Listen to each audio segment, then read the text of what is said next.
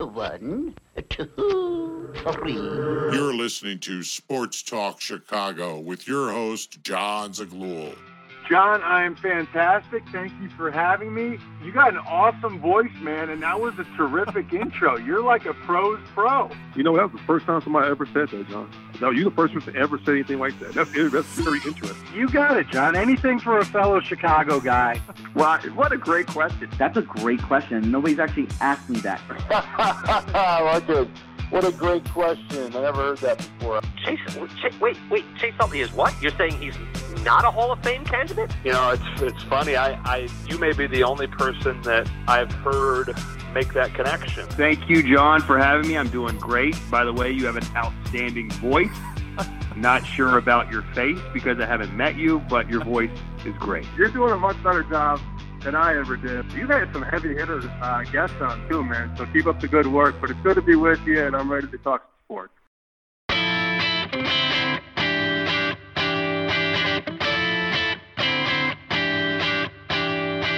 Hello, everybody, and welcome into Sports Talk Chicago. My name's John Zaglul. Great to have you here. Today's edition of the program, the Bears have a new wide receiver. What will he do for Justin Fields? We'll explain in just a moment. Plus, a brand new interview today with Tim Brando, a national college football broadcaster for Fox. We talk with him extensively about UCLA and USC leaving to the Big Ten, some college football playoff news, and so much more. It's a great interview, and it comes your way near the midway point of this show. Remember, you can follow me on Twitter and Instagram at John Z Sports and on Facebook at John Zaglul. You can watch more of this show. Search up Sports Talk Chicago, Apple Podcasts, Spotify, YouTube, sportstalkchicago.com. Now, before we start today, I'd like to be transparent with all of you. I was not taking a break or taking a hiatus or quitting. I had some surgery, some oral surgery in my mouth. That caused me to be away for a prolonged period of time. Certainly a time that I'm not accustomed to. I'm not used to just sitting around. I like to work. I like to provide you with content and videos and things to watch, stories to hear from people I interview too.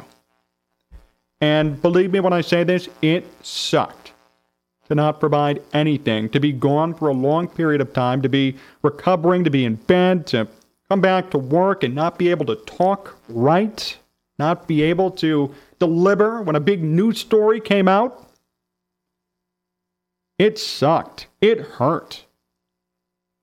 But there's one thing that I learned throughout this entire process of sitting on the sidelines.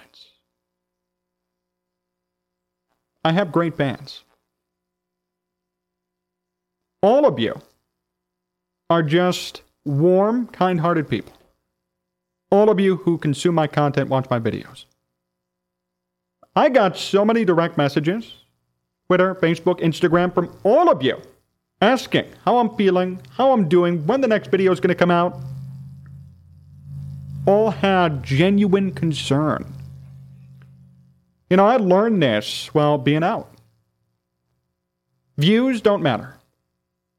They don't.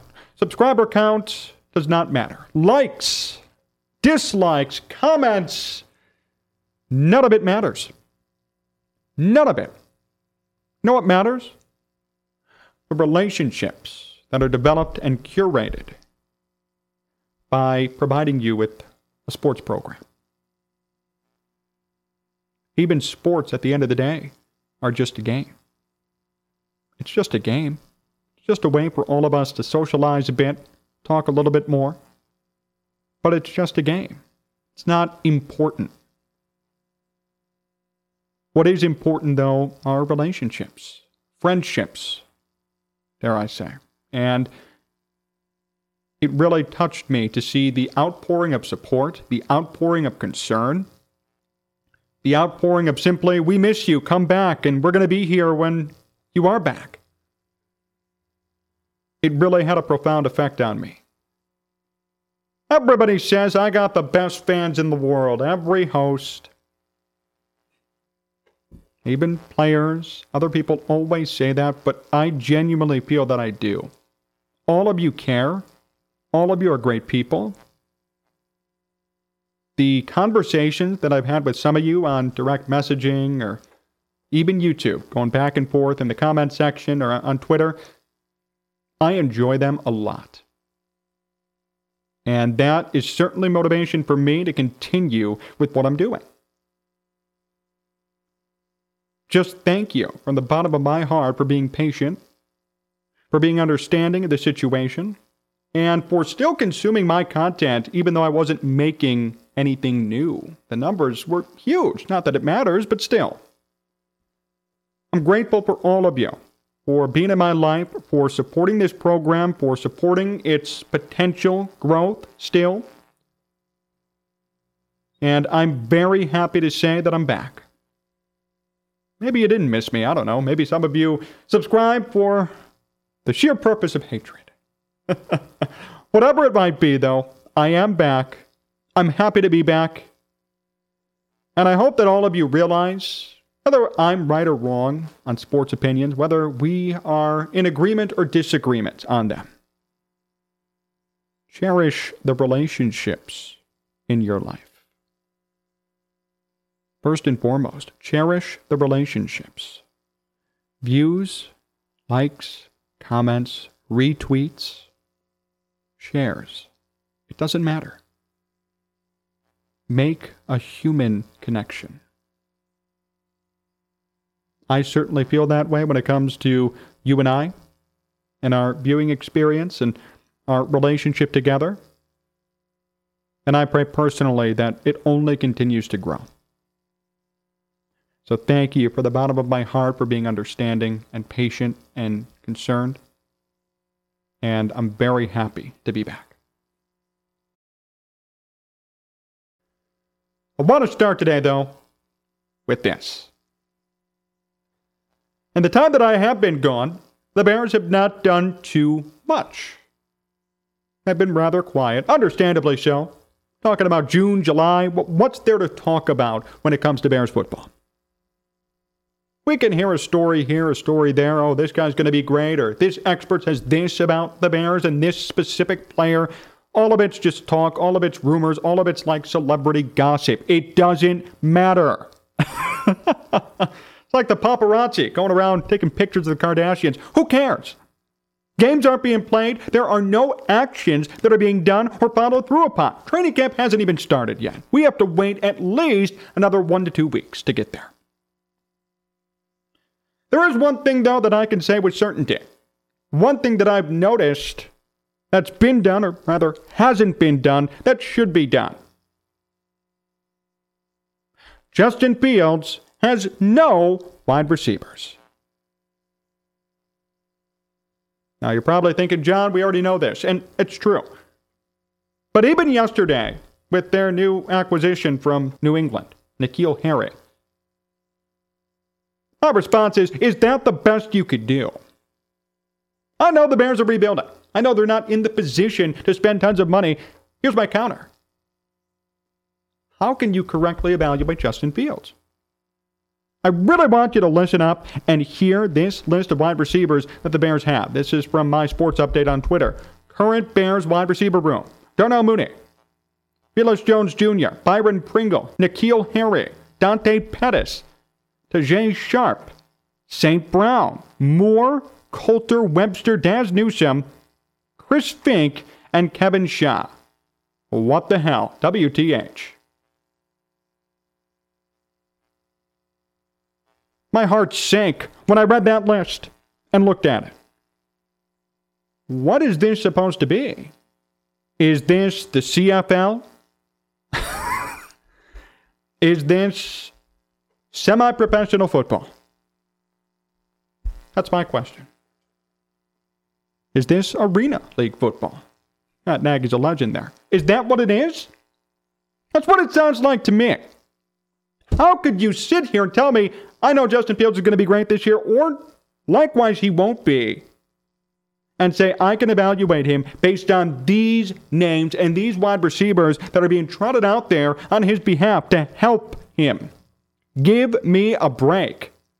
The Bears yesterday acquired N'Keal Harry from New England. Here's a quote from Josiah Anderson on the trade. A source says they believe, quote, sometimes a change of scenery is necessary for Harry. The belief is that Harry will add to the competition at the position, and the hope is that he'll continue to develop when they pour resources into him. Harry's career track record is questionable at best. 598 receiving yards in 3 years in New England. Last year started actually 4 games. Only had 184 yards total. Look, I get the premise of the move. I get it. You're taking a swing. This guy is unproven. He could be a diamond in the rough. This is like Kevin White if the Bears had acquired him. It's like when the Saints acquired Kevin White. Okay, great. Former first-round pick.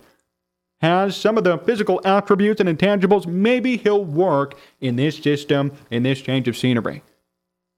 But what do you think's really going to happen here? Let's be honest. What kind of a move is this? This is a budget move just to add to the wide receiving room.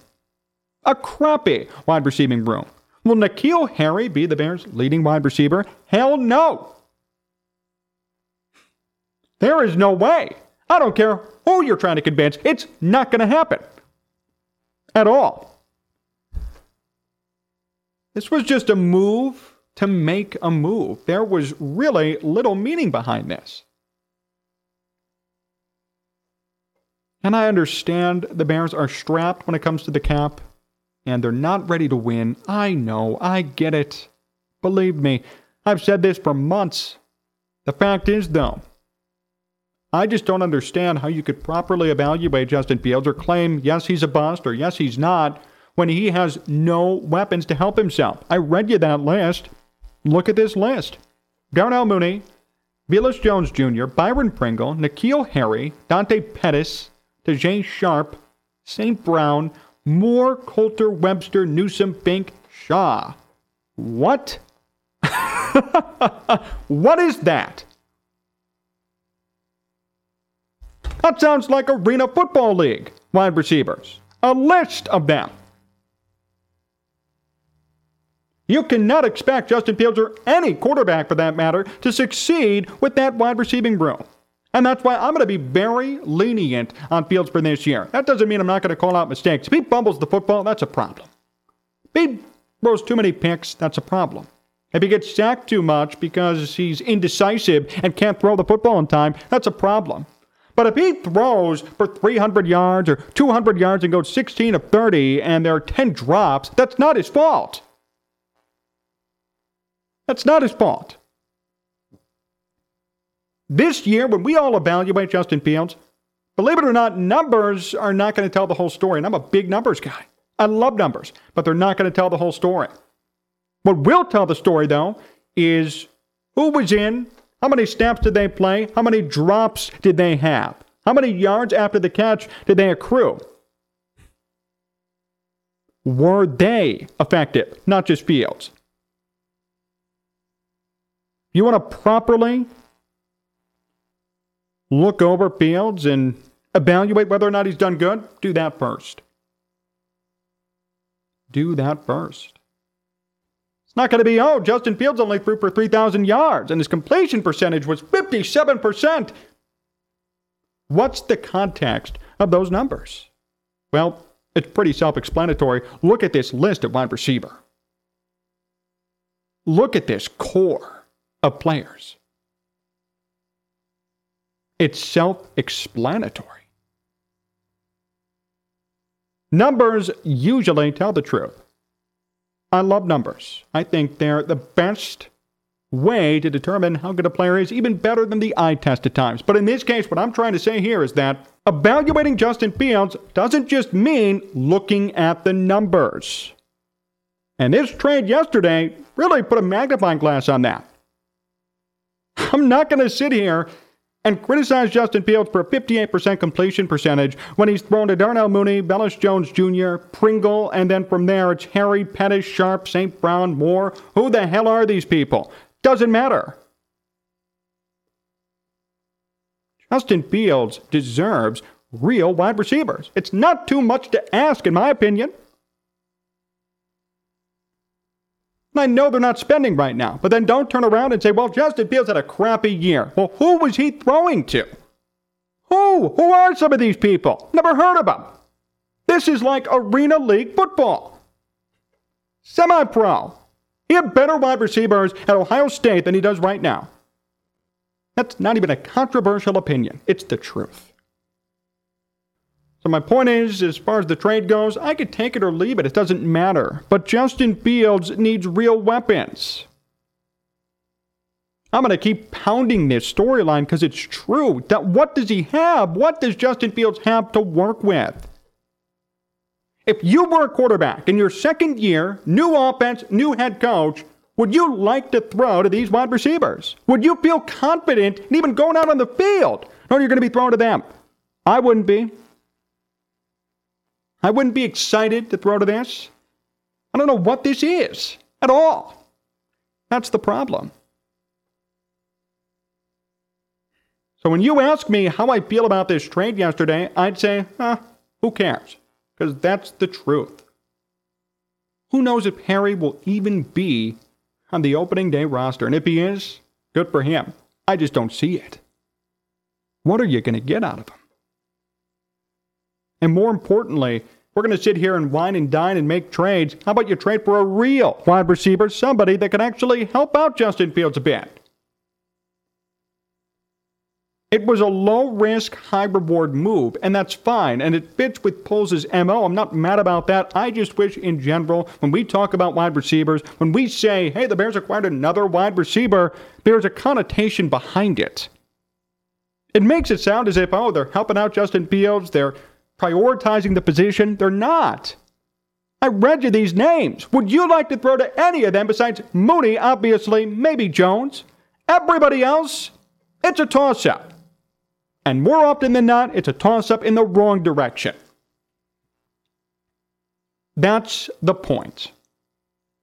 This is not an anti-Ryan Poles argument. This is not an anti-what the Bears are doing argument. I know they're rebuilding. I'm not stupid, but don't turn around and say, well, Justin Fields sucked this year. He had a 58% completion percentage, or he threw too many picks, and all those picks were batted out of people's hands. We really have to watch Justin Fields to evaluate him. We have to watch him with our eyes. Numbers are not going to tell the story. That's the point. Numbers will most definitely not tell the story. We have to keep that in mind when we evaluate Justin Fields. I would hope that before Game 1, Poles makes more moves to do something for him. I mean, right now, there's really nothing for Fields to work with. If not, expect a somewhat tough year. Yes, Fields is going to have to really adjust on the fly to this ragtag group of wide receivers. It's going to be tough.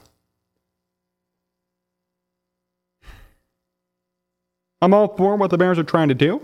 I hope it works out. I want to see winning, good football.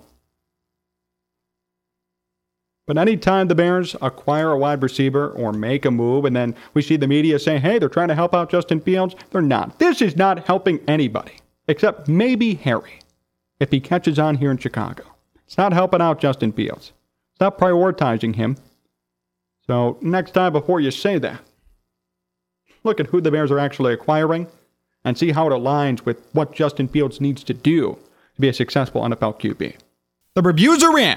Amish Country Farms is the place to be.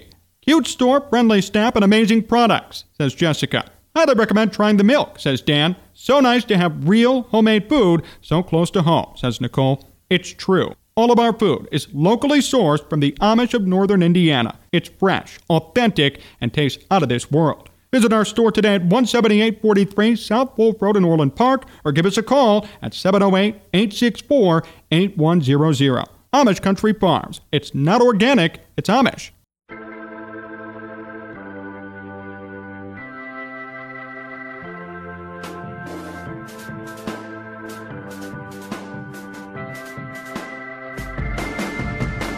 Sports Talk Chicago. Here for John Zaglorla, and we are back and ready for today's special guest. He's a college football broadcaster for Fox Sports and a 40-plus year sports media veteran.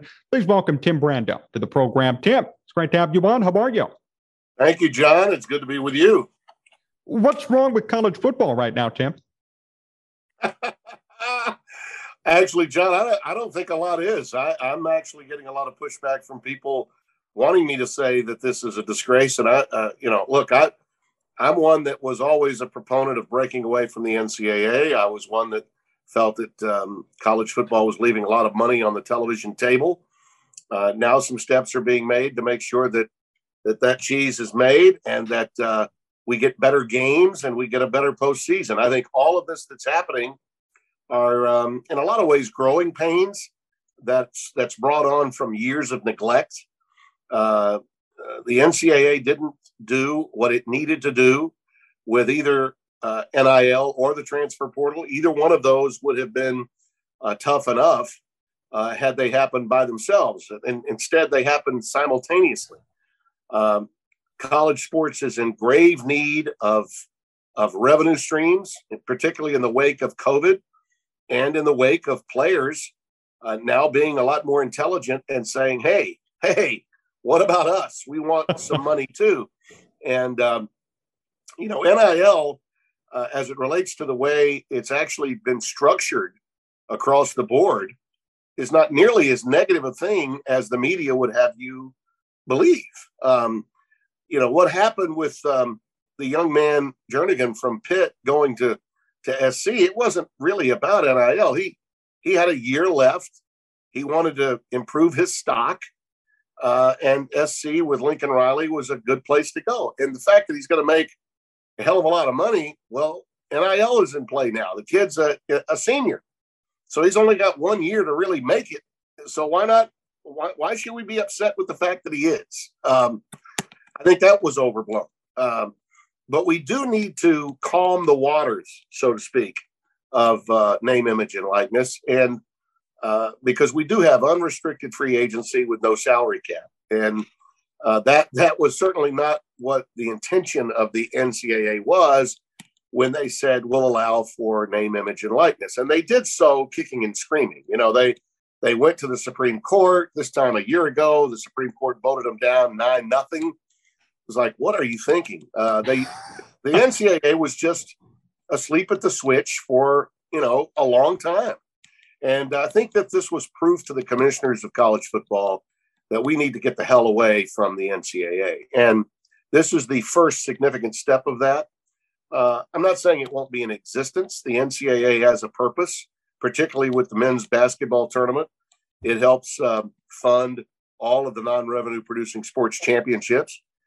It certainly knows how to handle Division II and III college football and the NAIA to go along with those that are competing at the FCS level. That's good. That's what they need to govern. College football Division I has outgrown the NCAA. And these schools and conferences now, they want to have people that are in their world impacting and governing their sport. Not some Division II women's soccer coach being on the football rules committee. And that happens, by the way, in the past. It's crazy, but it happens. So I think there's a lot of misunderstanding about much of what's gone on and will go on because a lot of people in the media either A, don't understand how college football at the Division I level evolved, and some of them just frankly don't like college football, and they're looking to find something else, some other new way to throw a grenade its way. But I think college football is going to be just fine. Which team shift was the most surprising to you that you saw? Well, I think the timing of what USC and UCLA did surprised everyone. But I'm not surprised. Okay, am I surprised at the timing? Yes. But was I surprised that it happened the way it did? Sure, because it's hard to keep a secret now. And clearly the people I work for at Fox can keep a secret. We figured that one out. But at the same time, the impact of what they did, USC and UCLA, has such a broad and seismic impact on the entirety of the sport, because now we literally have a bunch of schools at a lot of different conferences that are waiting with bated breath for Notre Dame to make up its mind as to whether they're going to go in a league or not. And until they make a decision, I don't think anything will happen. Notre Dame holds the cards, whether they decide to stand pat as an independent or take that money, which is going to be significantly more revenue from the Big Ten than they currently have as an independent with NBC. That's the decision. I've always felt that Notre Dame had an opportunity for its cake and the chance to eat it too financially. This is that ultimate call because we're talking over $100 million in television revenue. That's more than even Notre Dame as an independent can command. And Swarbrick knows that. So it's really up to Jack to determine what they're going to do. By the way, to a bigger point, a larger point, since I mentioned Jack Swarbrick, he, along with Greg Sankey and Craig Thompson, who's the commissioner of the Mountain West, and outgoing commissioner Bob Bowlesby of the Big 12, they were the quartet that organized and did all the research on expanding the playoff format. And they brought to everyone within the CFP their proposal to go to 12 schools for the playoff. Interestingly, the two guys that voted against it, George Kliavkov, the commissioner of the Pac-12, and Jim Phillips, the commissioner of the ACC. Now, tell me which conferences need an expansion of the playoff more than those two. They wonder why they're in the position they're in. They can look in the mirror because that was a poor decision that they made. We're ultimately, and this is the other great part about what's happening, when these new TV deals are all done, and the Big Ten is first, Big 12 and Pac-12 come after that.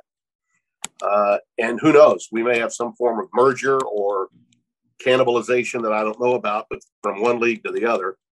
It could be two deals or it might be one. Who knows? But once those deals are done and the college football playoff contract comes up for 2026, there's absolutely no doubt in my mind we're going to go to at least 12 teams. We will get a 12-team playoff. And again, that's another great thing about what's happening here. College football needs to reclaim the month of December away from the NFL, and they need to reclaim New Year's Day away from everything. And putting together a 12-team playoff with that much more television inventory and potentially a network deal with two, not one, network can help the sport mightily. A little bit of the NFL blueprint in terms of how you deal with television is a good thing for college football. But this notion that we're turning it into the Premier League, it's the Big Two, and then everybody else is we're going to see the same 64, 65 teams playing at the highest level of college football. And we'll still see some teams like a Cincinnati when they were in the American Conference. Who knows what team it might be in the future. But teams out of the American or the Sun Belt or the Mountain West will still have a chance to make their case. And frankly, if they do, with 12 teams, there's no way you can keep them out. With 4 teams you could, but with 12, there's no way you can keep a team like that from being in the postseason. And Brando here on Sports Talk Chicago. Amazing insight, Tim, on this playoff. What's your response to those who say it's going to be watered down if you add 12 teams? How do you know? Who anointed you Nostradamus? Okay. To the contrary, I think having more teams with opportunities, and for those schools that would fall into the category of being seeded somewhere between 7 and 12, okay, it would be huge because the opening round would go back to the campuses. Okay, the top 4 teams get, because of college football's regular season and it mattering, right? Those first 4 teams get buys. So you have 6 playing 11 at the home site of number 6, 7 playing, and so on. Okay, 7 playing 12, 6, 11, and so on and so forth. And if a team like that wins one game, it's like a national title to that school, and excitement. And what if a team gets hot? It's true in all sports. Sometimes a week off brings rust to one of the top seeds. And a team that just played well the week before has got a lot of mojo working.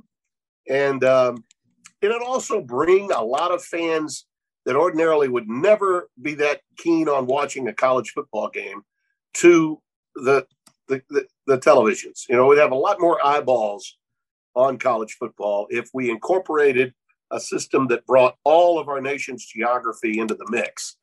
And that's what's been missing. College football has been, especially during the CFP era, a Rust Belt, Sun Belt only need apply postseason. You know, Clemson, Ohio State, Alabama, Georgia, a form of LSU. I mean, someone like either, you know, name your two SEC schools, throw in Clemson and Ohio State, and that's basically who you're going to get. And that kind of boredom around the rest of the country, with no one else really being involved, is not good for the sport. If I can tell you in July or August who the 4 teams are going to be and be right on 3 of them, that's not good. Okay, that was like picking the NBA Eastern and Western Finals teams for 15 years. And the NBA has gone to hell. So why would you want to do that? And that's what college football has done. And I think this is going to open it up and bring some fresh people to the party. You've been around the game for 40 years. Have you ever expected this sort of shift in college football from when you started to today? Yeah, I did. In fact, I talked about it. And people thought I was out of my mind. You know, so much of this, when I was working at ESPN, we started Game Day back in 1987. That was 35 years ago. I told this to Bino, and he was, "Oh, Brando, you're out of your mind. It might help.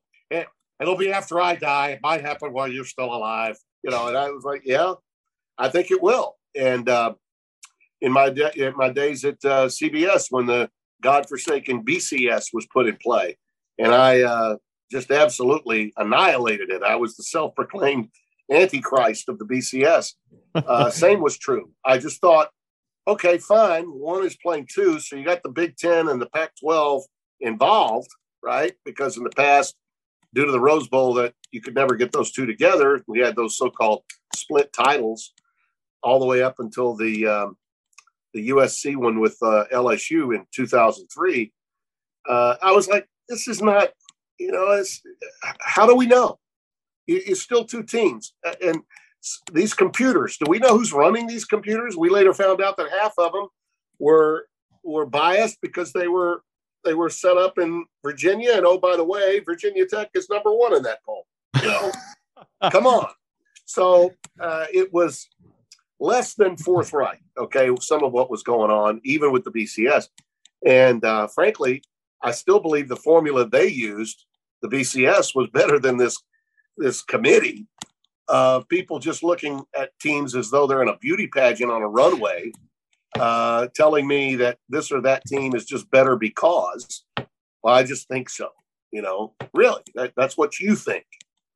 That was even worse. So, actually, if you think about the BCS, Boise State really had a chance a couple of times and missed field goals, or they could have crashed the party big time. In the CFP, there was no chance for a team like Boise State until Cincinnati got a huge break last year, not only winning every game, but also having Oklahoma State, a 1-loss team in the Power Conference, lose to Baylor. That opened the door. There's no doubt in my mind that Cincinnati would not have gotten in had Oklahoma State won that game. So we needed this. And so the answer to you is yes. I know this makes a lot of people upset with me because they feel like I should be a traditionalist. I should be, and I am in a lot of ways. But I don't think we're losing rivalries, and I don't think we're losing history and tradition. I don't. I just think we're going to get better games, more good games on TV during the regular season, and a hell of a lot better postseason than we currently have. What sort of recommendations do you have to improve the playoff, specifically the committee part of it? Because you mentioned that the committee is obviously has its issues. Let's take some of the heat off of them. You know, let's let teams earn their way in. If you have 12 teams, go out and win something. Okay? Win your championship. However you want to determine it, whether it's through the best team in the regular season or your championship game, if it's a championship game with 2 teams from 2 different divisions, or Most leagues now are getting away from the divisional thing and going with their top 2 teams, which I think is smart. But win something, okay? And then after you have the champions of those leagues, then you allow for, especially with 12 teams, you allow for the best 2 teams from non-power conferences, okay? And let's, for argument's sake, say that we only have 4 conferences instead of 5, okay, by the time we get to these new television deals. Let's say there's some sort of deal made between the Big 12 and the Pac-12, some kind of merger of some sort, so that they kind of come together and you still have an ACC. The ACC held on to what they needed to, although I'm not sure that they will. But they have a TV deal that lasts a long time and a grant of rights that lasts a long time. So let's say they hold on to Clemson, Florida State, Miami, and all those schools. So those four league champions are in, okay? And then we say of the other conferences that are left between the American, the Sun Belt, the Mountain West, and the MAC, let's say the top team from that group, the highest rated team from that group is locked in. Okay, the version of Cincinnati of this year, that the best team of that group would be automatically in. Highest ranked champion of a group of 5 or group of 4 remaining conferences, all right, whatever that is. And then we have wild cards. Okay, those wild cards can come from anywhere. You figure the SEC would gobble up maybe 1, possibly 2. Big Ten the same. A team that got hot the second half of the year, maybe dropped a game early, wasn't playing as great in the beginning of the season as they were at the end, has a chance to get in and really mess things up, and make it fun. There are several teams. Think about all those great Florida State teams Bobby Bowden had through the years that lost to Miami because of a wide right, and they went out and won every other game after that, but still couldn't get in the championship. I think they had a run of 14 straight years where they finished in the top 5 of the AP poll. 14 straight years of finishing no worse than 5 in the AP poll, and they only played in 3 national championships, won 2 of them. So that's something to think about. Teams that get hot at the end of the year that you really don't want to play. That equation never comes into the college football mindset, and now we're bringing that into it, which makes it so good for new fans and potential fans you're looking to attract.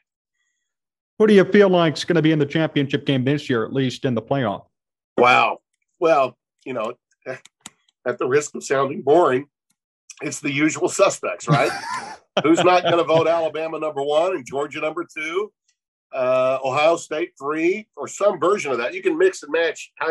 Those 3 are going to be 1, 2, and 3. We just don't know what order.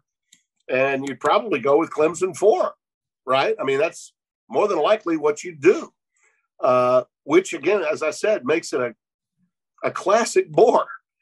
That's why, if we were debating about who's going to be, think about in November, if we had, say, a game between Iowa and Wisconsin, always a pretty competitive Big Ten game, played in November, whether the game is at Kinnick Stadium or if it's at Camp Randall, it's going to be a monster atmosphere. Those 2 teams are almost always ranked somewhere between 10th and 15th or 16th. In the past, the winner of that game might win the West, right, to go play in the Big Ten title game against Ohio State or Michigan, but most likely Ohio State. Imagine that game, what importance it would take on, not even figuring in the Big Ten, but figuring in the national race, because you're trying to finish in the top 12. The winner of that game takes a giant step, towards being in the top 12. There'll be a lot of games like that in different conferences that would mean so much more in the month of November for more people to watch television, to watch college football than we currently have. It just opens up all kinds of possibilities. More to come with Tim Brando in just a moment. Stay tuned. This is Sports Talk Chicago.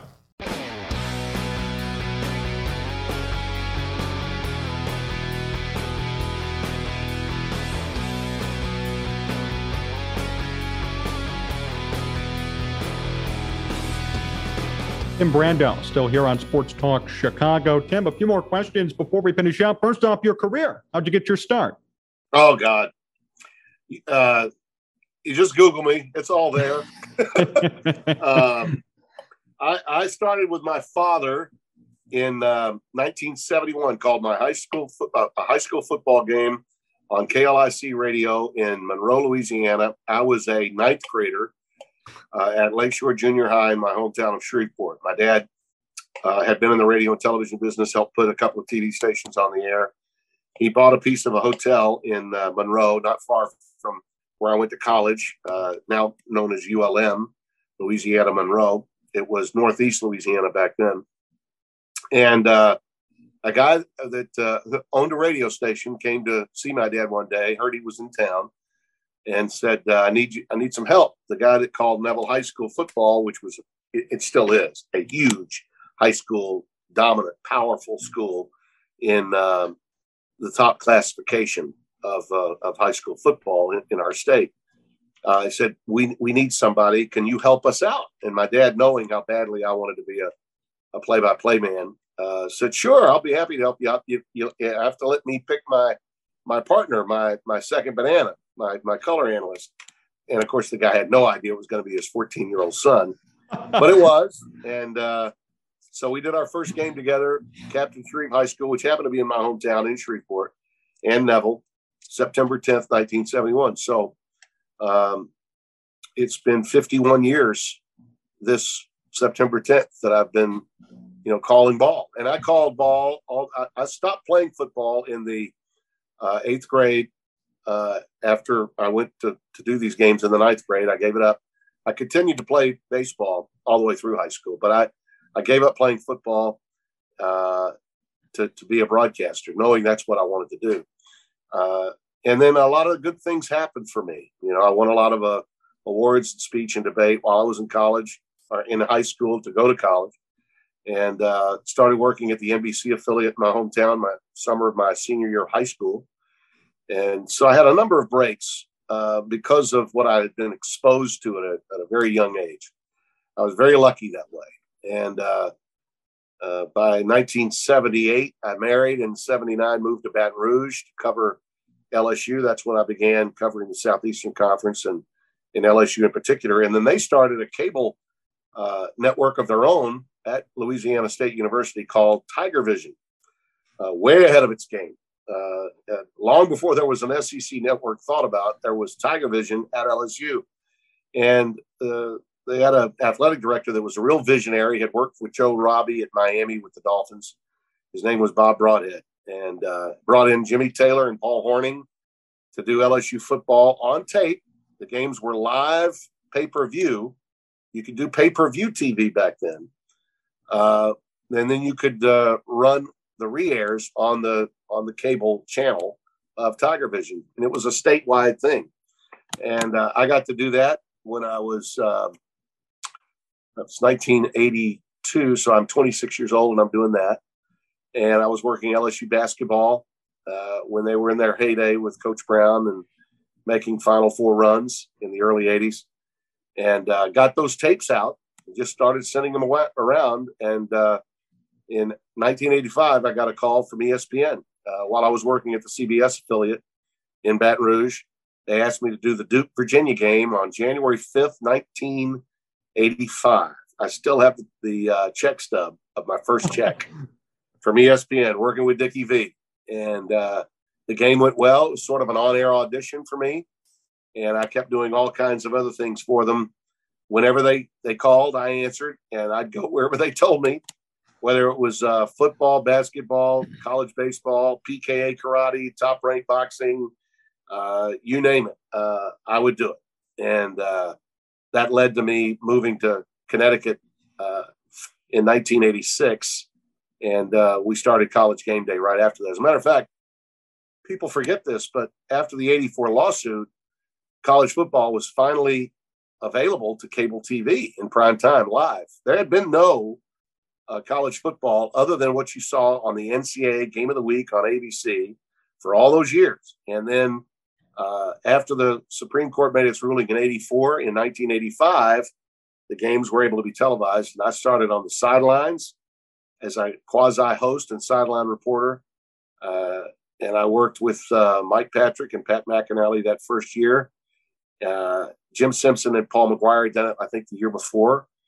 And that led to me moving to Connecticut to host Game Day, beginning in 1987 with Beano Cook and Lee Corso. And as they say, the rest is history. Everything else that happened for me was a byproduct of that particular time in my career. And I moved home, but stayed with ESPN in 1990, built our house here in my hometown of Shreveport, and worked with Vince Dooley in 1989 on CFA football. They had the College Football Association games of the week back then.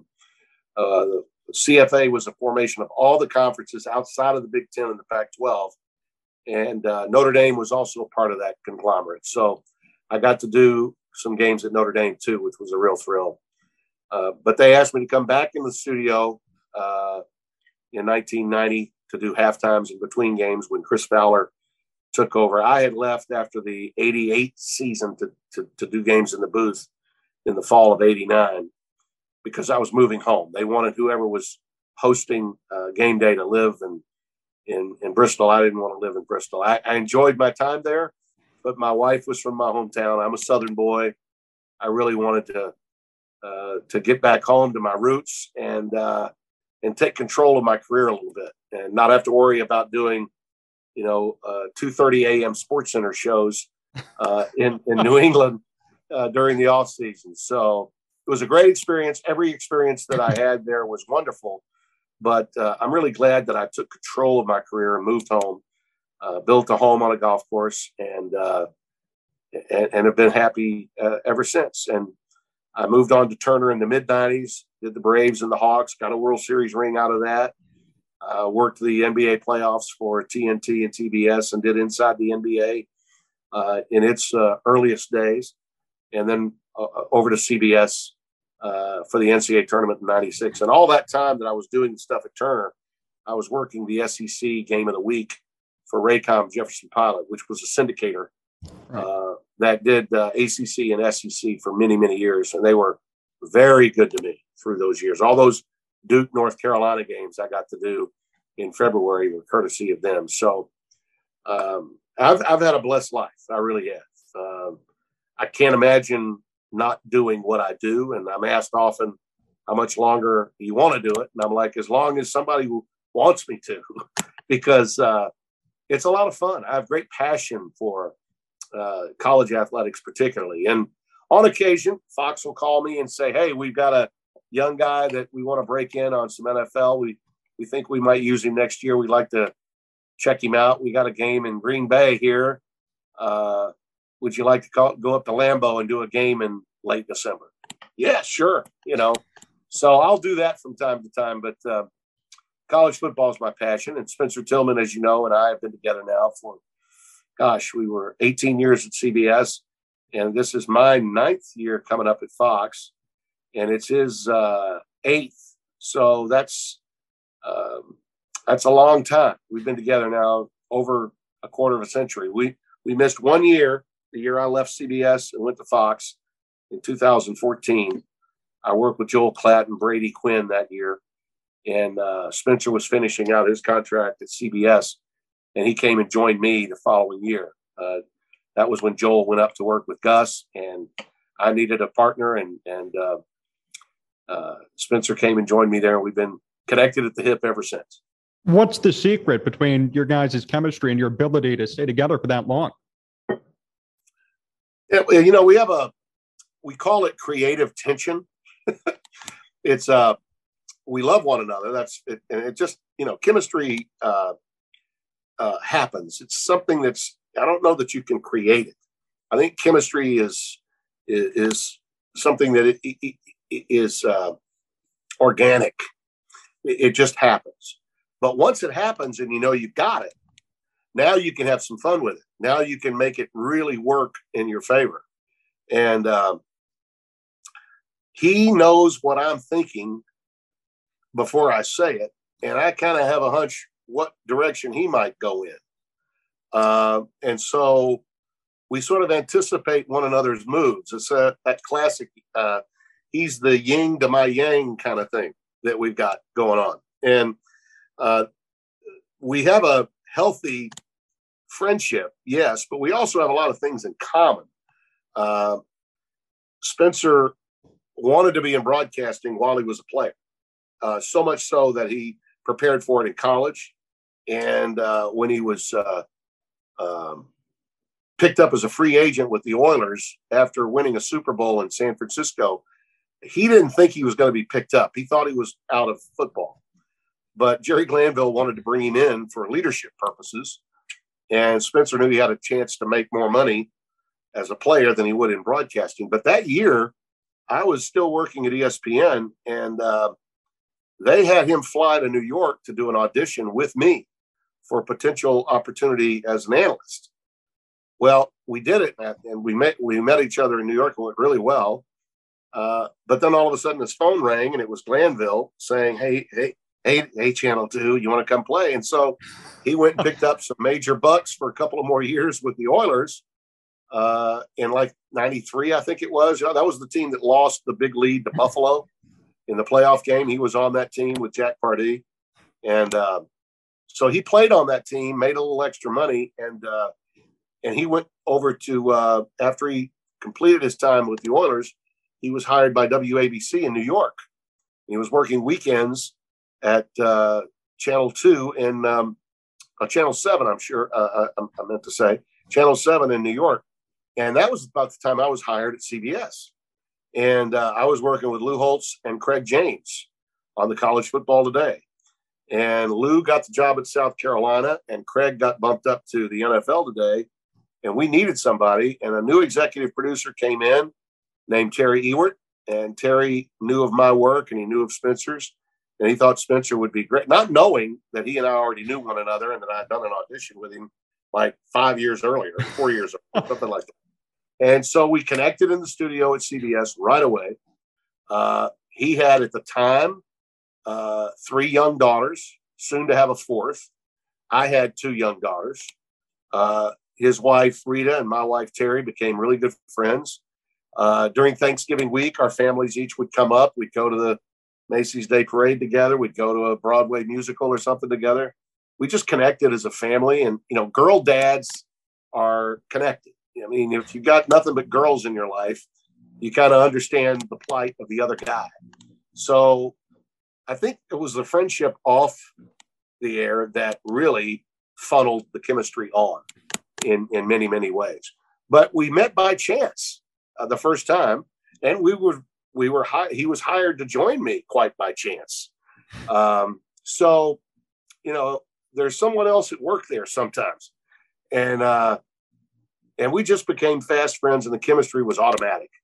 And CBS used us both in the booth for some NFL games as well as in the studio. So we got plenty of work time together at both venues. And after I got to Fox for that 1 year, and Joel got bumped up to work with Gus Johnson, when the question came my way, and I should credit Fox, they're the best people I've ever worked for. They asked me my opinion. They said, is there anyone that you would love to see us look at? And I said, absolutely. I said, I just so happen to know Spencer's contract is up. You might want to give him a call. And they did, and they consummated a deal, and we've been together ever since. So I'm about 8 years older than Spencer. I'm 66. I think he just turned 58. But we're contemporaries. We have those commonalities. And what we don't have in common, we listen and learn from one another. I think we're open to whatever the plight of the other guy is. What's going on that's affecting your life. I want to hear what that is. My self-awareness, John, my self-awareness was never as good as it probably needed to be on my way up, on the journey. I always thought it was okay, but there were areas where I probably needed to hear some difficult truths. And Spencer delivered some of those. And I think on the flip side, I think there have been times when I've counseled him as a big brother might, okay, about the business, things that you need to think about that were beneficial to him. So every honor that's come my way and every honor that's come his way, we've been there for one another. And I think that we've each extended one another's careers because we enjoy being with one another so much. And our broadcasts are so well received. People like seeing us together. And over time, that really plays well. If you view the business as a marathon, not a sprint, having a relationship with someone like that is very important. I've talked to many a great broadcaster through the years that have been at it for a long time, and people wonder how much longer they're going to do it. Well, how much longer you're going to do it probably depends on how much fun are you still having with the people you do it with. And we have a lot of fun together, and I think that's the key. Tim, before we finish up today, last question. What's the funniest moment you've been a part of in your career? Well, that first game I did way back in 1971, you should identify with this. I'm thinking you're a young fellow. When did you know you wanted to be a broadcaster? How old were you when you knew? 13 or 14. Okay. All right. Yeah. So imagine a 14-year-old, all right, with his first broadcast coming, and you're driving to the high school stadium, which looks like, a Super Bowl stadium because it's your first high school football game. You're going to be carrying some equipment up to your booth. And my dad is driving, and we're on our way to the game. And it suddenly occurred to me that this is my father I'm going to be on the air with. Now, my dad had a band, and we used to tour sack bases together when we were kids. When I was a kid, he was a young man. But he put me on the stage singing and dancing and playing the drums with the band when I was 5, 6, 7, 8 years old. So I was forced into the public eye. He put me there. I had to survive. And I did, and I loved it. But this is now going on the radio to broadcast a game about kids playing that are a hell of a lot more important. Focus is not on us. The focus is on the team and the moms and dads of the players that are playing the game. And so as we're driving up, I've got my depth charts ready to go, and I'm prepared. I'm ready. But I'm a little bit quiet and subdued in the car. My dad picked up on that. And he said, son, are you all right? And I said, yeah, Dad, I'm okay, I guess. And he says, well, what do you mean you guess? What's going on? And I said, well, just driving here, it occurred to me. It's been on my mind a little, but it's really kind of bothering me now. And he said, what? I said, well, listen, everybody's going to know when they're listening to the game that I'm your son. I said, I get that. People are going to know that this is Hub Brando's son. My father's name was Hub, short for Hubert. And he said, yeah, they're going to know that. I said, but at the same time, I don't want to say on the air, Dad. I don't want to call you Dad. I mean, that's just unprofessional. And it's embarrassing, frankly. He said, he started laughing, chuckling, kind of like I am now. And he was like, son, look, I get it. I understand that. Not a problem. Look, you can call me by my first name. Look, just do that. I was like, oh, man. I felt so much better. It was like a cleansing moment. Okay. And I said, well, thanks, Dad. I really appreciate that because I'd never called him anything but Dad. So, but now you got to remember, I'm a 14-year-old kid. What 14-year-old kid that always had to call his dad and respect all the time wouldn't take advantage of being able to call his dad by his first name? I listen back to that tape every now and then, and I don't believe I started one sentence without saying, well, Hub, what happened on about midway through the first quarter, we had a commercial. He says, son, you really need to back off on the Hub stuff. Just say what you're thinking. Okay. Just say what you see. And at one point, honest to God, after he told me that, we're coming out of a break and there's this big play, like a 60-yard touchdown pass. And again, I was 14. I was prepared and really professional when I was calling the play-by-play in the second half. I did the color in the first half, and we switched spots, and I would call the play-by-play in the second half. He wanted me to have the most exciting moments. So, and to get comfortable, to get comfortable on the air, I needed to probably not do play-by-play to open the game. So this big play happens, and he calls it, and then I just blurt out, "Dad, did you see that?" Oh. And about the time I said that, the iPad flipped on me there. About the time I said that, he hits me with his elbow in my solar plexus, and I almost lost my breath falling off the stool in the booth. That had to be my most embarrassing moment at the time. But it was good that it happened early. I got it out of the way in the very first show, and I knew the lay of the land after that, and was good to go. So most of America didn't see it or hear it, but it's a moment I'll never forget. Well, Tim, thank you so much for joining me. Great insight, great stories as well. Looking forward to hearing you this college football season on Fox with Spencer Tillman. Well, thank you very much. I wish you continued success. If I can ever be of any help, let me know.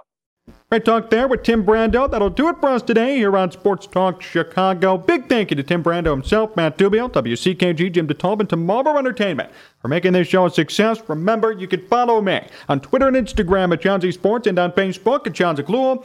You to watch more of this show, search up Sports Talk Chicago, Apple Podcasts, Spotify, YouTube, sportstalkchicago.com. Another great show comes your way tomorrow. Thank you so much for listening. Till then, stay safe. So long, everyone.